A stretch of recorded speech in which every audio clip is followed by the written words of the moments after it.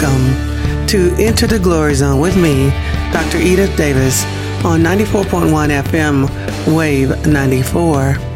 Spiritual believers and listeners, I just want to continue our word that we received earlier. I talked about how to prepare for the great wealth transfer, and then God gave this magnificent word on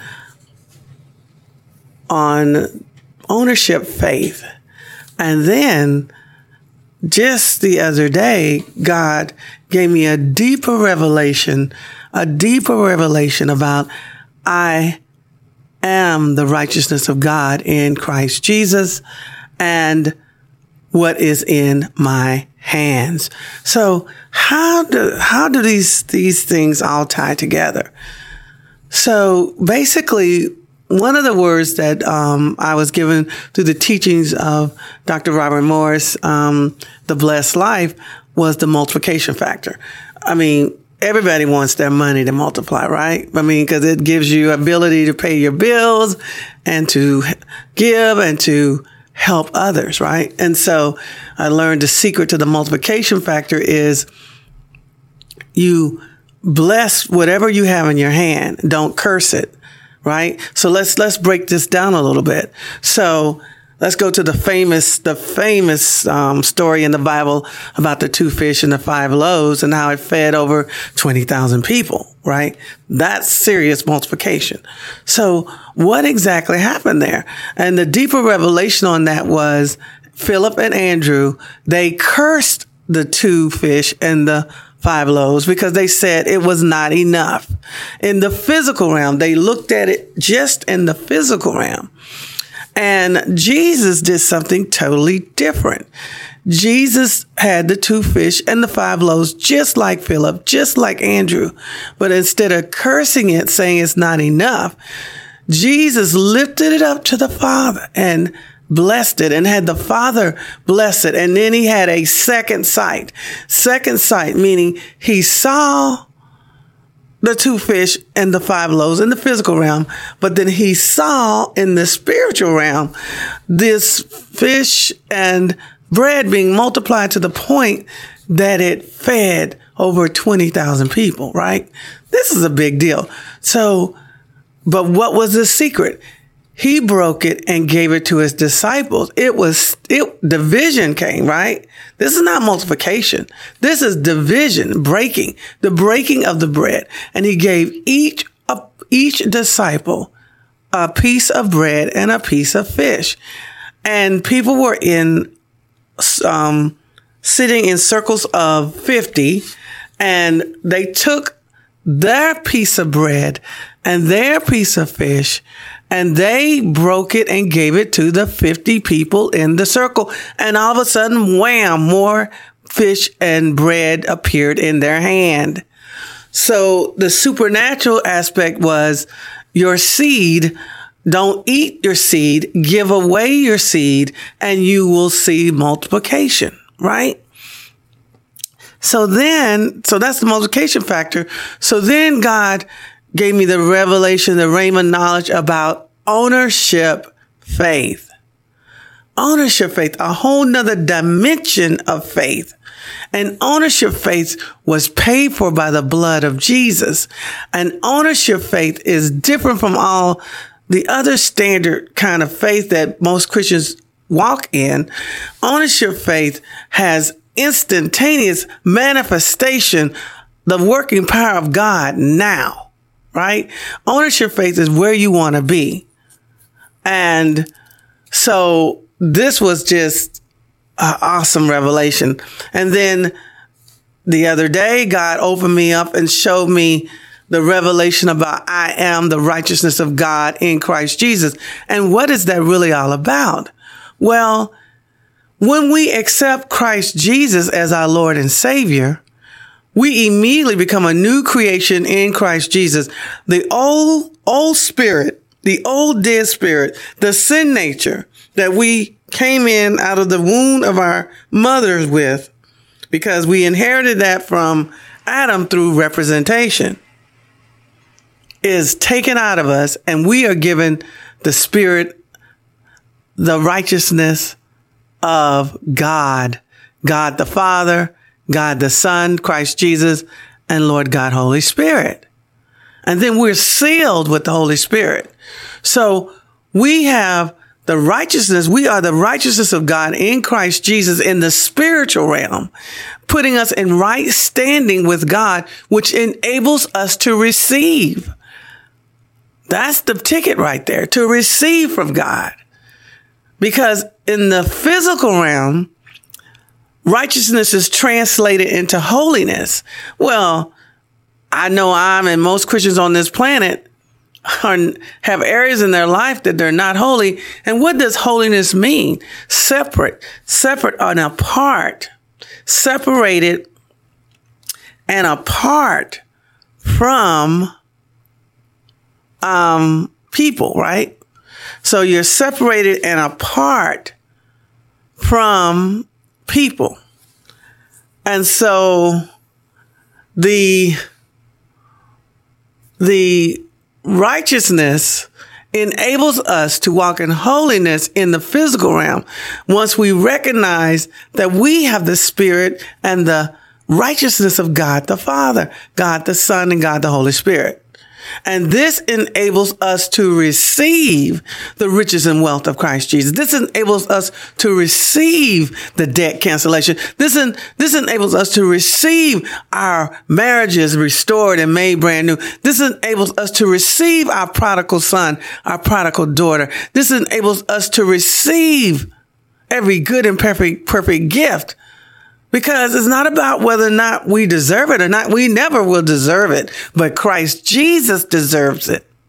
And this is where it really, God really kind of took me there, we started off in the garden. The Adam started off in the garden. Satan deceived and tricked Eve, and Eve influenced Adam to go against God's word. And God had already told them, when you eat of this tree of the fruit of good and evil, now good is in there. So it's not about something being good. It's about being obedient, right? So the minute you eat it, you shall surely die. So guess what? Their spirit died.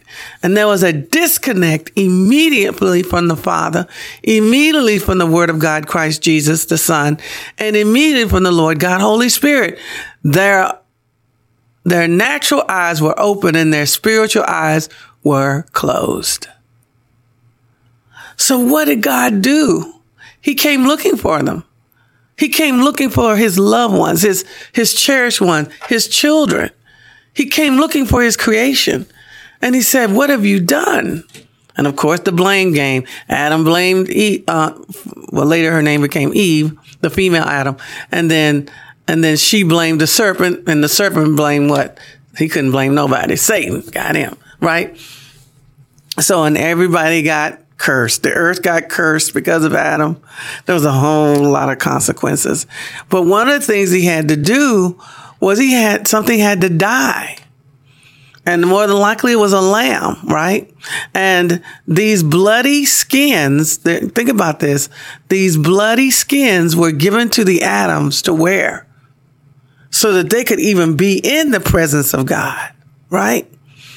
Because God is holy and he cannot be in the presence of what? Sin. So immediately he established from the foundation of time the sacrifice of the innocent, of the elder son, of the righteous son, sacrificed the pure sacrifice for the younger sons and daughters, the unrighteous son and daughters.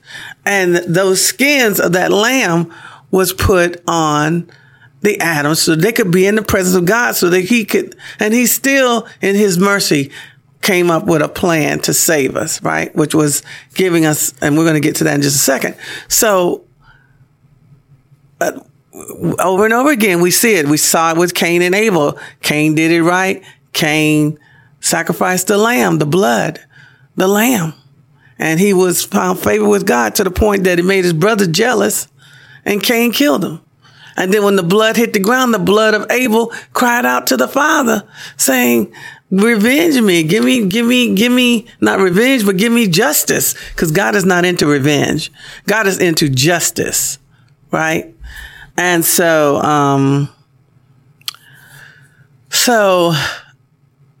Cain got the boot, the story. So guess what? Let's fast forward again. Let's fast forward to the Exodus, the night when Israel is free from captivity in the land of Egypt. And they have to, it's not just any lamb. They could have gone in the field and got any lamb and killed it and took its blood and put it on the doorpost. But it had to be a lamb that was in the household for some time, where there was an emotional bonding. There was a connection with the children and with the families to this little baby lamb. And then it was killed. Why? Because God wanted them to understand that God is emotional. Yes, right.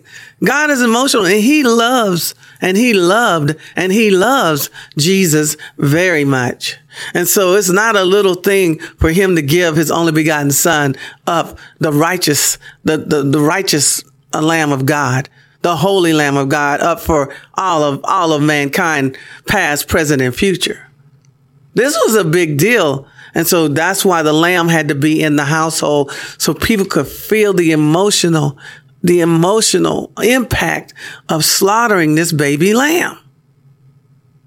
And you can imagine the lamb trustingly coming in the hands of the Father just before he's about to be slain, because he's been loved on and rubbed on and fed but that blood saved them from the death, angel. It bypassed them. And it took out all of the Egyptian households' firstborn and all the livestock firstborn. Think about it. So, where's the epiphany? Where's the revelation? Remember, Jesus said, you got to eat my body and drink my blood, which, a lot of people have problems with this because, I'm not a cannibal. But the bottom line was, Jesus was saying, you have to receive my body. Wait a minute. Think about it, guys. He was the Lamb of God, and we took his lamb skin. We took the skin of Jesus, and we wear the skin of Jesus and the blood of Jesus, which makes us the righteousness of God. It's just going all the way back. Visualize it going all the way back to the Adams, when the first lamb was sacrificed, and they were given their clothing, the bloody clothing to put on, so they could be in the presence of God as he gave his verdict, his judgment on what they had done. So this is the revelation. We stand before God in just like Jacob and Esau, right? Jacob stole the birthright from the firstborn. Esau, he didn't really steal it because Esau sold it to him. But, Esau was going to try to get back, double track and get it. But the long and short of it is, Esau sold his birthright for a bowl of beans, right? But anyway, Jacob, he pretended to be Esau because Isaac wasn't going to give that birthright to Jacob. And he put on the goat that they had killed to make the stew for him to eat. He put on his hand because Esau was hairy and Jacob was not, right? So once again, the same thing. He put on the elder brother's clothing, and the elder brother's hairy, pretend to be the skin, right, from the goat. So here we go. We put on our elder brother's skin. We put on our elder brother's blood, Christ Jesus, which puts us in a position to go before the Father. And when he looks at us, he sees his righteousness, the righteousness that was in his son, Christ Jesus, right? And he sees Christ Jesus when we talk. Because remember, Isaac said what? You smell like Esau. You feel like Esau, but you have Jacob's voice. But he got the blessing, and we get the blessing of Christ Jesus. So what does this mean? What does this mean? This means that we are in right standing. We have the righteousness of God of Christ Jesus. Therefore, we can now receive every good and precious gift, every blessing, everything good and perfect gift that God has for us, every promise, every pledge, everything that God wants to give us, we can receive it. I think the teaching was, David was probably the most awesome example that God could give us, because David screwed up. David messed up. David was an adulterer. David even had his Bathsheba's Uriah husband killed, and he was one of his mighty men. Uriah was one of his friends. Uriah was one of his mighty men, and he had him killed. But what did David do? There were consequences. His friend, the prophet, put his life on the line. He came in and he pronounced God's judgment on David. And how did David respond? He repented. He bowed his knee. He said, I have sinned against you and you alone. No, he sinned against Uriah. He sinned against Bathsheba. He sinned against a lot of people. But in his mind, it was God and God alone. And when David bowed his knee and repented, meaning, I'm never going to ever do that again. It's not about crying and saying I'm sorry. It's about changing your ways. And David changed his ways. Now, there was still consequences. He still paid a heavy price for that sin. The sword never left his hand. He had a whole bunch of disruptions in his family line. He even lost Absalom, one of his favorite sons. He died because he rose up against David because of this sin that he had in his heart and committed, and their firstborn child of Bathsheba, and David died. Oh, there were consequences. Severe consequences. One of his other sons raped one of his daughters. Oh yeah, there was a lot of dysfunction with David. But when he got up after fasting and praying for the child's life, hoping against hope that God would change his mind, when he found out the child had died, he got up, bathed, washed himself, put on his kingly attire, and went into the sanctuary to worship God. And he came out and went and was with Bathsheba in her time of sorrow. And they conceived Solomon. Right? So David is such a perfect example of someone who has screwed up, who has messed up, but has received the righteousness of God in Christ Jesus, received the blood and repented, turned from his wicked ways. And God still called him a man after God's own heart. David still ended well, better than Solomon, right?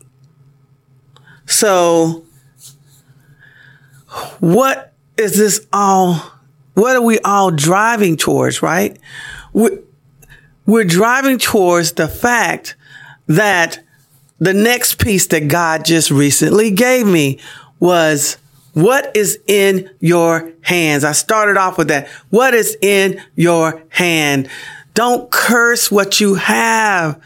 Bless what you have. And I know I fall in the category of cursing this and cursing that. Well, you don't think about it. You don't think that you're cursing anything, but I'm overweight and I'm tearing myself down about being overweight, and my stomach is out there and my hair and all this kind of things. And I need to bless my hair. I need to bless my body. I need to bless what God has given me. I'm still alive. I've got a dear friend that is gone. He had a heart attack. He was on this broadcast and he is gone. He is gone. And I am still here. God must have need of me because I don't deserve it. Right? I don't deserve anything. I still got a job. I mean, during the pandemic, I got a promotion during the pandemic. God is just, he's so awesome.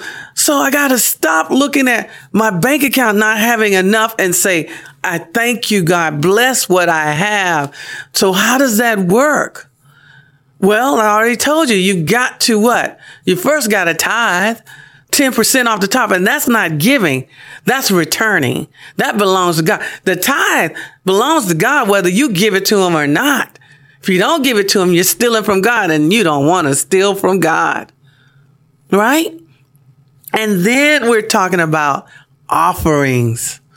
Right? So you're positioned for the Barak. You're positioned for the blessing of the Lord maketh me rich, enriches me, waxes me rich, waxes me wealthy. And Daddy God adds no toil, no sorrow, no sweat, no tear, no pain to the Barak, the blessing that he's given me.